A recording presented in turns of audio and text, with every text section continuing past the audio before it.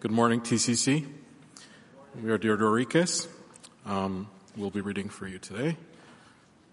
And we have, my name is Guillermo. My name is Nadia. My name is Sophia.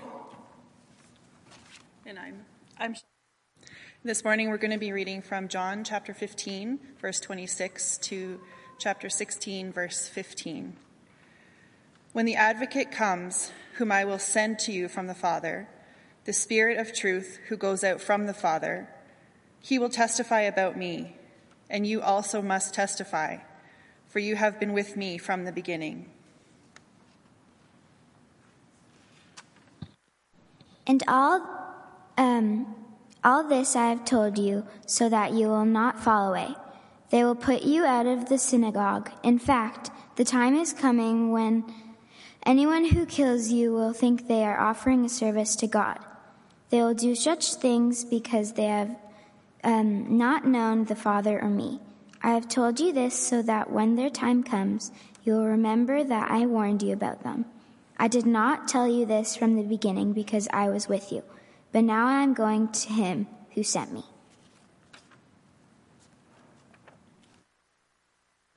None of you asks me, where are you going? Rather, you are filled with grief because I have said these things. But very truly I tell you, it is for your good that I am going away. Unless I go away, the advocate will not come to you. But if I go, I will send him to you. When he comes, he will prove the world to be in the wrong about sin and righteousness and judgment. About sin, because people do not believe about me. But about righteousness, because I am going to the Father, where you can see me no longer. And about judgment, because the prince of this world now stands condemned. I have much more to say to you, more than we can now bear. But when he, the Spirit of truth, comes, he will guide you into all the truth. He will not speak on his own. He will speak only what he hears, and he will tell you what is yet to come. He will glorify me because it is from me that he will receive what he will make known to you. All that belongs to the Father is mine. That is why I said the Spirit will receive from me what he will make known to you. The word of the Lord. Thank you, Orderikas. So good to see so many of you this morning. I know that I probably have on one occasion or another met most of you, at least in passing. You may not know too much about me if you're fairly new. Those of you who've been around for a while have heard all my stories at least 2 or 3 times. I'm running out of stories. But I just want to share a little bit about my own life this morning, just at the start. I've been born and raised in Edmonton. Some of you knew that. At least for the first 25 years, I graduated from high school here. I went straight to the University of Alberta. I graduated with a Bachelor of Science, but it was in my last semester there where I really sensed the call of God on my life to enter into full-time ministry. And so I went straight from university to seminary. I ended up at what is now Taylor Seminary, just down the road on 23rd Avenue. During my time in seminary, I served as a senior high youth worker at Central Baptist Church, and I know there's at least a few of us that maybe our lives overlapped a little bit then. And then I did an internship in my last year of seminary out at Parkland Baptist in Spruce Grove, where again, there's a few people here where we overlapped in that church. After graduating, I moved to Calgary, served my first full-time role there for 5.5 years before moving out to Arnprior, Ontario, where it was my first senior role. We lived there for 12 years before returning to Edmonton in 2009. And so after 17 and a half years of being away from the city, it was a little bit of a homecoming at the time. In those 17 and a half years, there were a lot of changes. And there was a number of significant historical landmarks. I like following this group on Facebook called Historic Edmonton, where they talk about, different, people post pictures of different things and say, remember this? And I'm like, yeah, I remember that. I was there. Some of you may remember one of these landmarks that I think still stands, but it's boarded up now on White Avenue, and it's the Army and Navy Department Store. Everybody familiar with some of you? You've got to get out more. But, this was Army and Navy was kind of billed as like Canada's original discount store. And we would go there and, get winter boots for, boots for the winter and rubber boots for the spring kind of thing. The upstairs had all the clothing. And then down in the basement, there were these stairs that kind of came from the front entrance down. And there you could find, hardware right next to some groceries and, some sporting goods and toys. And I distinctly remember the toys because I was probably like 10 or 11 years old. There was a time in my life where I really liked to build models, model cars, model planes, model ships, whatever it was. I liked to put these things together. And I got, somewhere along the way, I can't remember if I got it as a gift or if my parents just bought it, a model of a 1976 Pontiac Trans Am. Does anybody remember this car? It was a hot car. There it is right there. Like, is that not stunning? That black car with nobody had one of these, did they? I mean, it was awesome. And so I'm putting this together, but there was a problem that I discovered, and that was that a piece was missing. It was the piece that would kind of go inside, and it would be the windshield and the back window all together. And as a little kid, remember just being so disappointed about that. Well, we were at Army Navy, and lo and behold, I see this exact same model. Instead of buying another one, I thought, what if I just kind of casually open this box, grab the windshield, and just hightail it out of there? Well, I couldn't hightail it out of there because I was with Mom, but that's exactly what I did. And I remember this store clerk kind of looking at me. I felt so guilty. And I'm like, she saw me. I'm going to be in so much trouble. Do I put it back and just pretend it never happened? And I remember walking up those stairs and sort of like glancing over my shoulder. Is she following me? And I remember going outside, walking towards the car, looking back to see if she was going to run after me. But, I got out of there. I put my model together. And then every time I looked at that model, I still, again, had just these pangs of guilt. Just feeling just totally awful as a 10-year-old. And just thinking that this was just the worst thing that I could ever have done. I want to suggest to you that what I was experiencing, what I was feeling, is what Jesus is teaching his disciples in the verses that we're looking at today. And I wonder if maybe you ever felt just awful about something that you did, something that you said. Have you ever felt what theologians call conviction, where you just have this utter dreadfulness? It's not just feeling bad or feeling guilty, but mindful that our sin, in fact, dishonors God. It dishonors other people. In fact, it probably hurt other people. Some poor kid that bought that model and took it home also had a model without a windshield. Well, since early February, we've been considering the last words of Jesus as recorded by John. It's the final night that Jesus is with his disciples. They're together in the upper room, and he's preparing them for the inevitable, that he would be leaving them. And in just a few hours, he would be arrested, mocked, unjustly accused, face a sham trial, all leading to his death by crucifixion on a cross. We've been capturing these thoughts over these weeks under the theme, Living the Life. In other words, if we're going to follow Jesus, how then shall we live? And in these chapters, on that last night, Jesus was in fact telling his disciples how to live after he is gone. And so today we're going to consider the person and work of the Holy Spirit. Now, of course, this is a very broad topic. We could spend weeks diving deeper, probably months. And I'm very aware that by just touching on some things this morning that I may raise more questions than I have answers.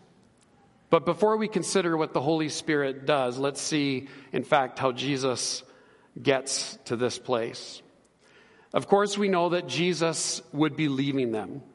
All of what Jesus is teaching them here started because he knew that he would be leaving them. When Jesus gathered with his disciples and told them that he told them this, they were obviously disappointed. This news of him leaving troubled them. It filled them with sadness and sorrow and grief. And if you go back to chapter 13 and verse 33, where Jesus says, "My children, I will be with you only a little longer," it's pretty clear that he has a deep love for these guys. And he wants them to be prepared for life after he's gone. And so he gives them words of instruction, of encouragement, of direction, of wise counsel. He in essence says, I'm going away, and so you need to know this. And so we rightly pay attention to what he's saying. And he says things like, I have set you an example that you should do as I have done for you. Chapter 13 and verse 15, right after he had washed the disciples' feet. Chapter 13 and verse 34, a new commandment I give you, love one another. John chapter 14 and verse 6, I am the way and the truth and the life. No one comes to the Father except through me. Chapter 14, verse 15, if you love me, keep my commands. Chapter 15, verse 5, I am the vine, you are the branches. If you remain in me and I in you, you will bear much fruit. Apart from me, you can do nothing. If the world hates you, keep in mind that it hated me first. John chapter 15 and verse 18. And so Jesus is responding to this emotional reaction of the disciples as he was telling them that he was leaving. You're going to be hated. This isn't going to be easy to live the life. So, verse 26 that the Orderica's read for us, when the advocate comes, whom I will send to you from the Father, the Spirit of truth, who goes out from the Father. He will testify about me, and you also must testify, for you have been with me from the beginning. Now, this isn't the first time that Jesus has mentioned the Spirit. Back in chapter 14 and verse 16, he said, and I will ask the Father, and he will give you another advocate to help you and be with you forever, the Spirit of truth. And then in chapter 14, verse 26, he adds, but the advocate, the Holy Spirit, whom the Father will send in my name, will teach you all things and remind you of everything I have said to you. And so already in these two verses, we see a little bit about the person and work of the Holy Spirit. And the Greek word here is parakletos, which is a title for the Holy Spirit, and it can be translated comforter, helper, counselor, advocate. And if you're following along in various translations today, those are probably likely one of those is used for this title of the Holy Spirit. In the beginning of chapter 16 begins with Jesus saying, all this I have told you so that you will not fall away. And so when he says all of this, he's referring in essence to the previous 10 verses about the persecution that they will experience. This was the theme of Pastor Quinn's message last week. If you missed it, I encourage you to go back and maybe listen to it. In fact, if you've missed any messages, or maybe this is the first time, there's only been 6 so far, do one a day, and by next Sunday you're all caught up. Jesus wants his disciples, he wants them and ultimately us to be aware of and to be prepared for persecution. There should be no surprises. Following Jesus won't be easy.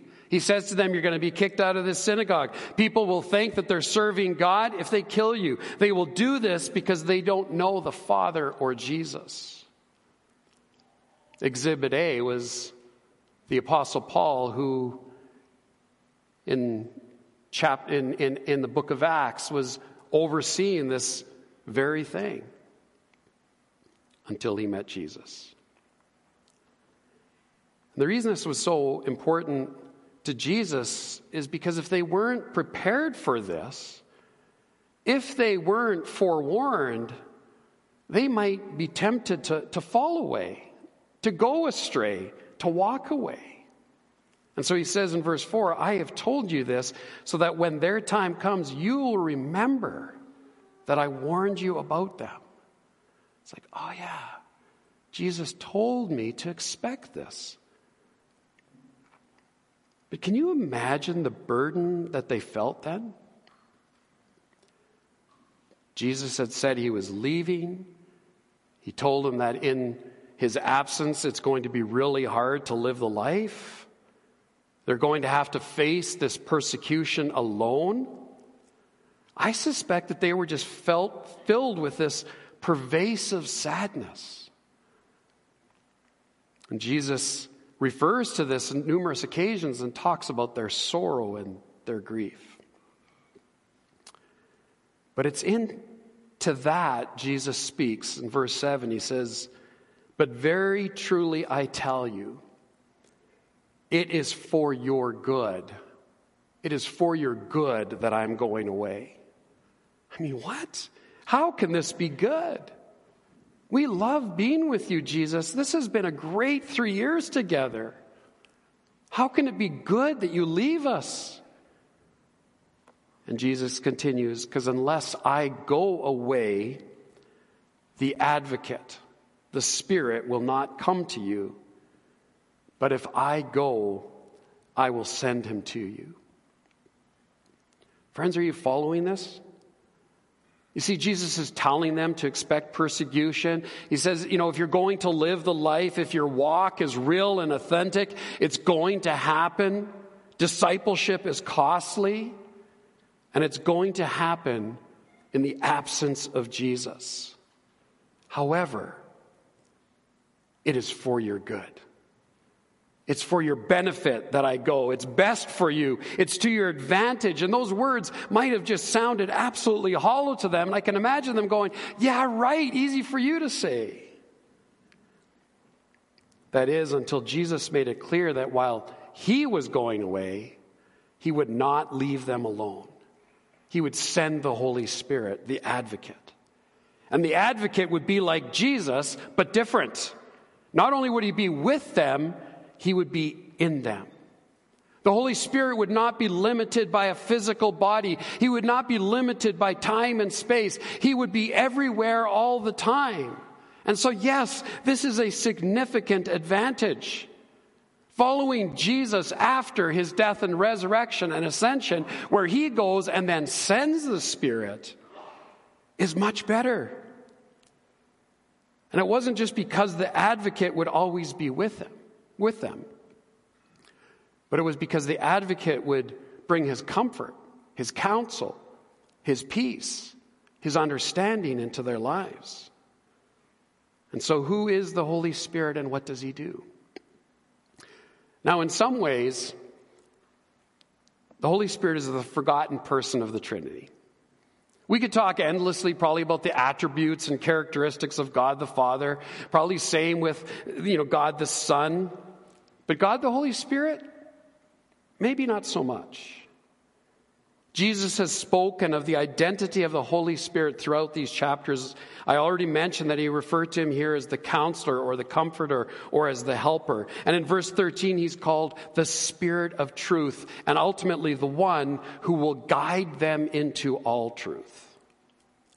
That ultimately is what the Holy Spirit does. He guides us into truth. Now, while much more could be said, let me just say a few things about the Holy Spirit, more kind of on the topic or the theme of the Holy Spirit. Number one, the Holy Spirit is a unique person. The Holy Spirit is a unique person. That means he is not a force or a power or an energy, right? This isn't some kind of Star Wars thing, may the Force be with you. And he is not an it. I catch myself sometimes referring to the Holy Spirit kind of in neuter, like it. It does this. But no, it's he does this. And the Holy Spirit is part of the Trinity being defined as within the one being that is God. There exists eternally three co-equal and co-eternal persons, namely the Father, the Son, and the Holy Spirit. And because the Holy Spirit is a person, he can be grieved. As a person, he's capable of loving. As a person, his will can be resisted.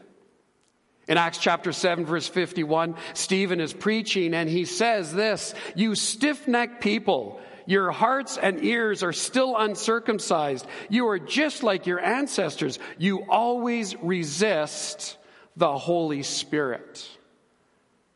Now you can imagine how that went over in that room. And those listening didn't respond very well at all. And they ultimately turned on Stephen and stoned him to death, fulfilling the very words that Jesus had uttered here. You see, as a person, the work of the Holy Spirit can be quenched. You know, it's just like a bucket of cold water being poured on a fire pit. 1 Thessalonians 5:19, do not quench the Spirit. Why? Because he's a unique person. Second thing we can say about the Holy Spirit is that he is one with the Father and the Son. I already referenced to this in the Trinity, but when we read these verses, we discover that the Holy Spirit has been sent by the Father, and he is also sent by the Son. And so in verse 26 of chapter 15, when the advocate comes, whom I will send to you from the Father, the Spirit of truth who goes out from the Father. And then in chapter 7, verse 16, it says, but if I go, I will send him to you. And the Holy Spirit then acts for them both. 3, together with the Father and Son, the Holy Spirit was involved and active in creation. You see, at the very beginning of Genesis, chapter 1 and verse 2, we read, now the earth was formless and empty. Darkness was over the surface of the deep. And the what? Spirit of God was hovering over the waters. And so the Holy Spirit was present and active at creation. And a few verses later, verse 26, then God said, let us, who's he referring to? Father, Son, and Holy Spirit, make mankind in our image, in our likeness. And so humanity is created in the image of the triune God by the Father, Son, and Holy Spirit. Fourthly, the Holy Spirit is the one, and this sounds maybe kind of funny, but makes Christians. The Holy Spirit makes Christians. John chapter 3 records a conversation between Jesus and a man named Nicodemus. And Jesus says to him, you must be born again. And Nicodemus responds, verse 4, he says, how can someone be born when they are old? Surely they cannot enter a second time into their mother's womb to be born. Now you can see why Nicodemus was confused, because he assumed that when Jesus said you must be born again, that he was referring to something physical. But Jesus clarifies that he's talking about spiritual birth. And so he says, very truly I tell you, no one can enter the kingdom of God unless they are born of the water and the Spirit. Flesh, he says, gives birth to flesh, but Spirit gives birth to spirit. And so you say, oh, you're talking about those, born again Christians. Friends, there is in fact no other kind. Faith is not something genetic. It's not physical birth that Jesus is talking about. He's talking about spiritual birth. And that birth is a work of the Holy Spirit. It's the Spirit that opens our eyes to the truth.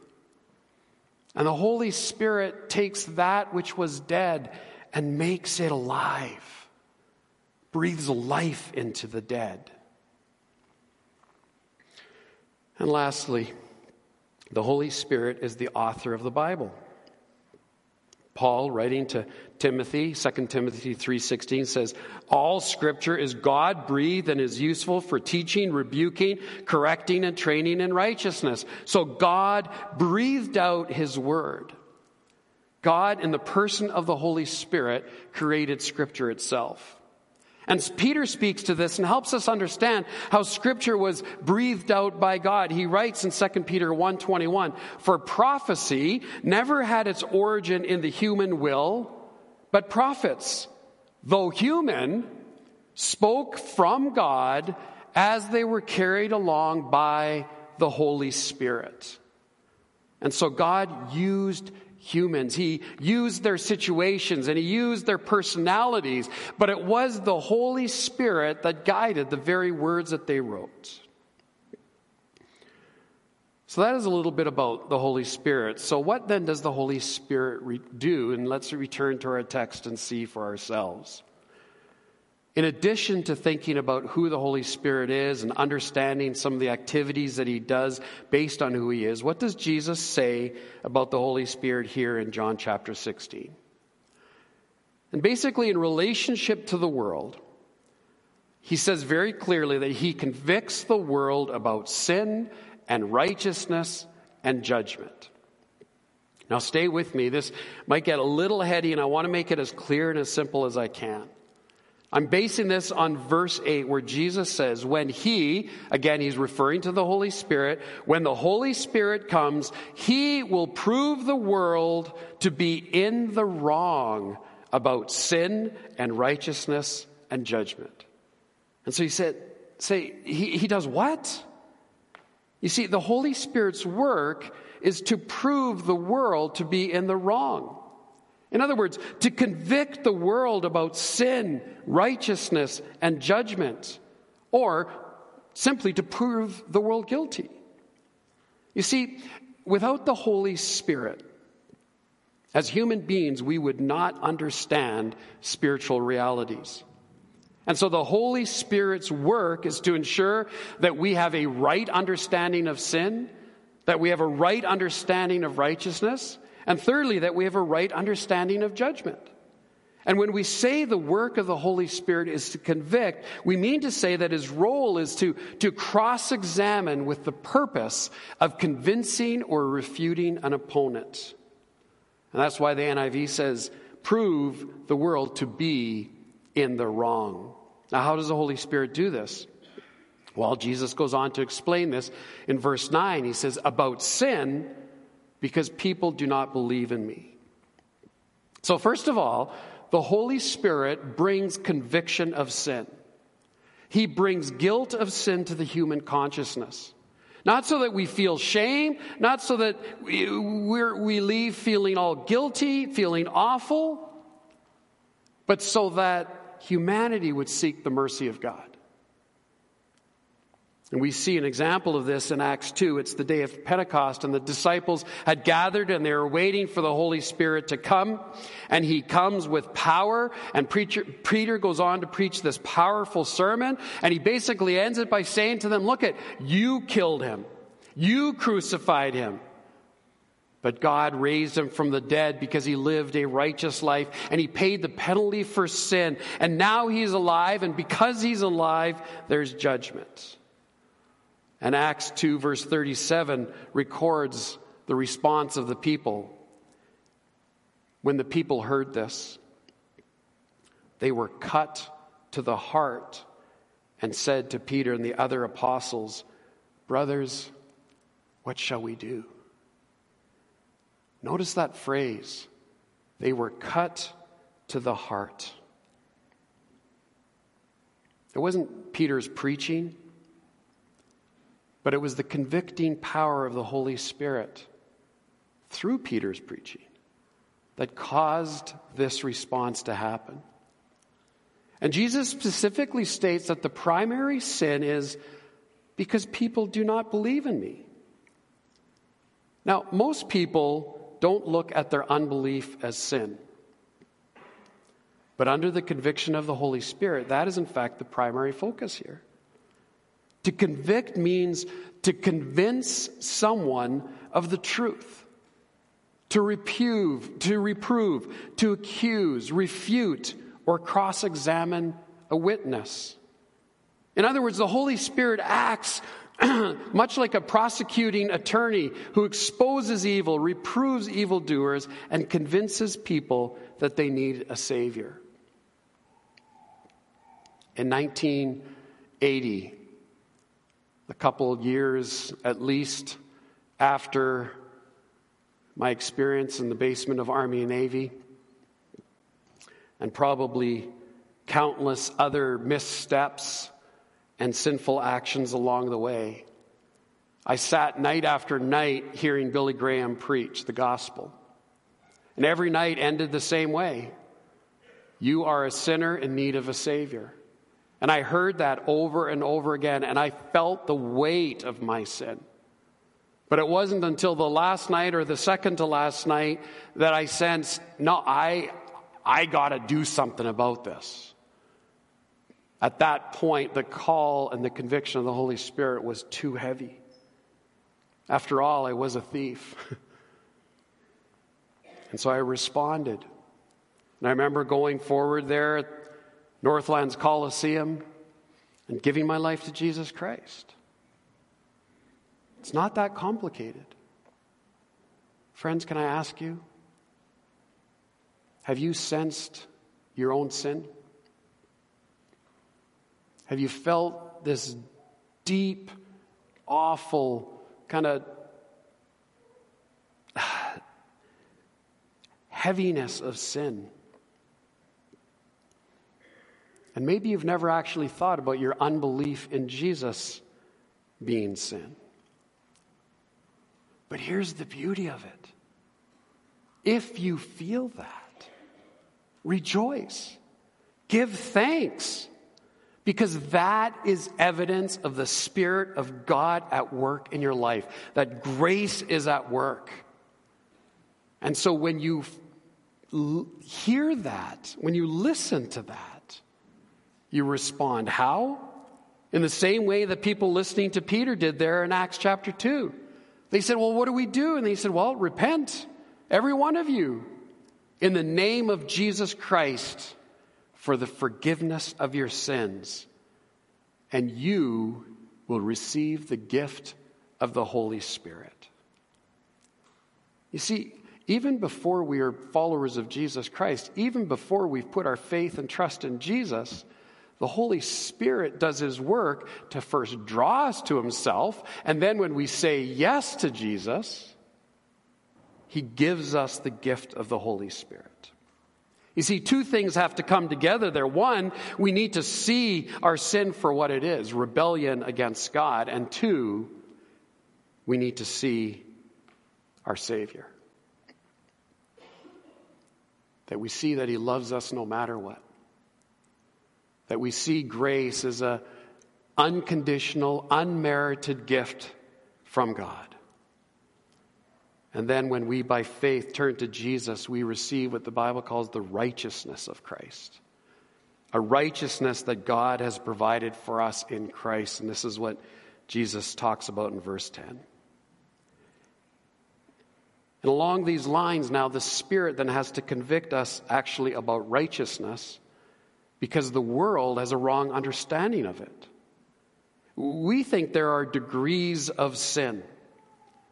And so the world, in a sense, has a relative view of righteousness, right? And we tend to categorize other people and then compare ourselves to other people. Well, there are those that are really bad sinners. And then there are some that are not so bad. They're pretty good. And then there are some that are better. And I'm going to live my life just always trying harder to be better. And at some point, we think that as we try hard enough, we will be good enough to be acceptable to God. And again, the Holy Spirit's work is to convince us that our own righteousness doesn't even come close to Jesus' righteousness. And that apart from Him and without Him, we are totally lost. And so when we turn to Jesus in faith, we are, as Paul says in Philippians 3:9, we are found in Him, we're found in Christ. He says, not having righteousness of my own that comes from the law, not a righteousness that says, I did all these right things and all these good things. I tried to live a sinful life and I was pretty good.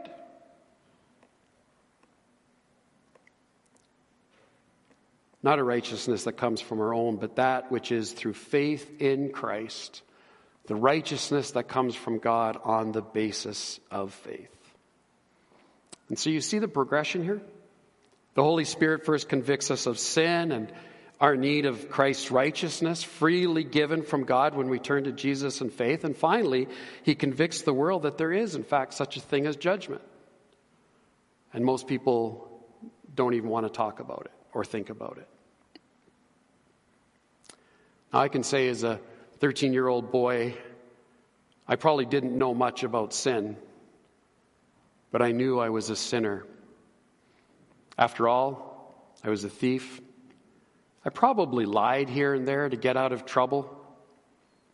Don't tell me you didn't do that as a kid.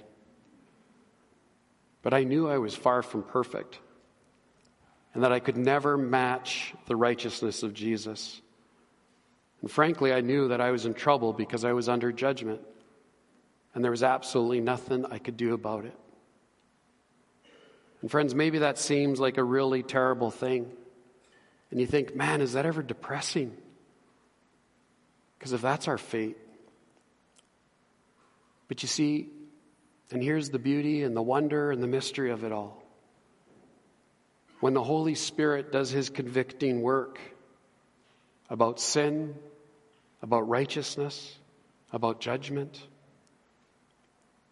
and I responded to him by faith, it actually brought tremendous freedom and joy and peace. And I suspect if you have had that encounter with the Holy Spirit, you could testify the same. In fact, Jesus in verse 27 says, the Holy Spirit will testify, but you must also testify. So we need to tell each other people the story of the work of the Spirit of God in our lives. How he brought us to repentance, how he brought us to faith, and encourage one another with those stories. Let me just give you a couple of quick concluding thoughts as you listen to this morning. Number one, come to Jesus. I don't know how else to say that. But if you have not met the person of Jesus Christ, if you have not acknowledged the sin in your life and come to him in repentance and received the grace and love and forgiveness of Jesus, come to him. Just say yes to him.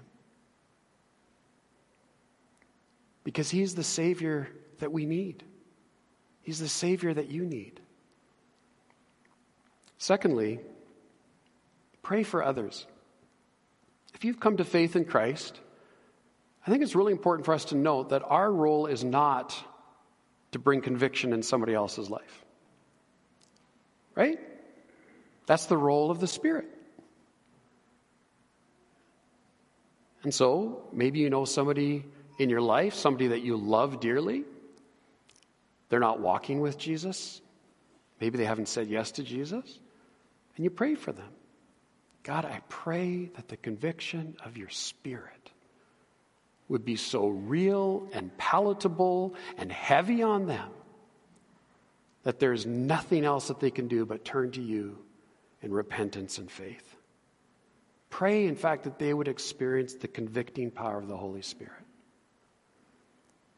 And thirdly, then, I just summed it up this way. Live in the presence, power, and peace of the Holy Spirit.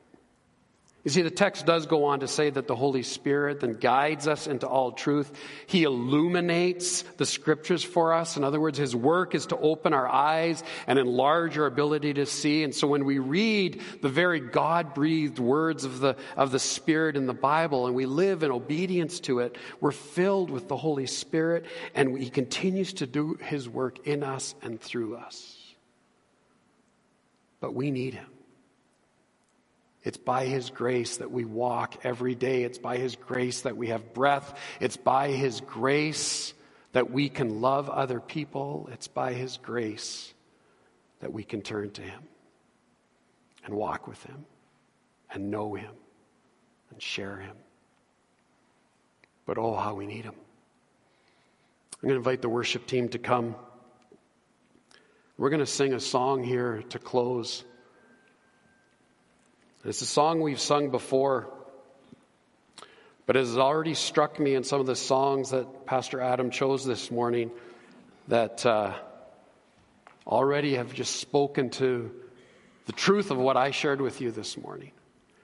I think this song is just such a great expression of our faith. Lord, oh, how we need you. Where sin abounds, grace runs deep. It's not quite the exact line. I'm not good with memorizing lyrics to song, but I suspect when you read this and sing this, you're going to know exactly. Friends, I want to just invite you as we sing. Maybe you do need to come to Jesus this morning and you know it. I want to give you that opportunity. Just come forward. We'd love to pray with you. Maybe you realize that there is someone that you've been trying to convict. And you can turn that over to Jesus. Just come forward and pray. Maybe today in an expression of just saying, Lord, I want to live in the presence, power, and peace of the Holy Spirit, but oh, how I need you. Just come to the front. Maybe kneel here, pray together. But let's turn this time over to the Lord and just allow the Holy Spirit to do what only He can do in our lives. Let's sing together. I invite you to stand.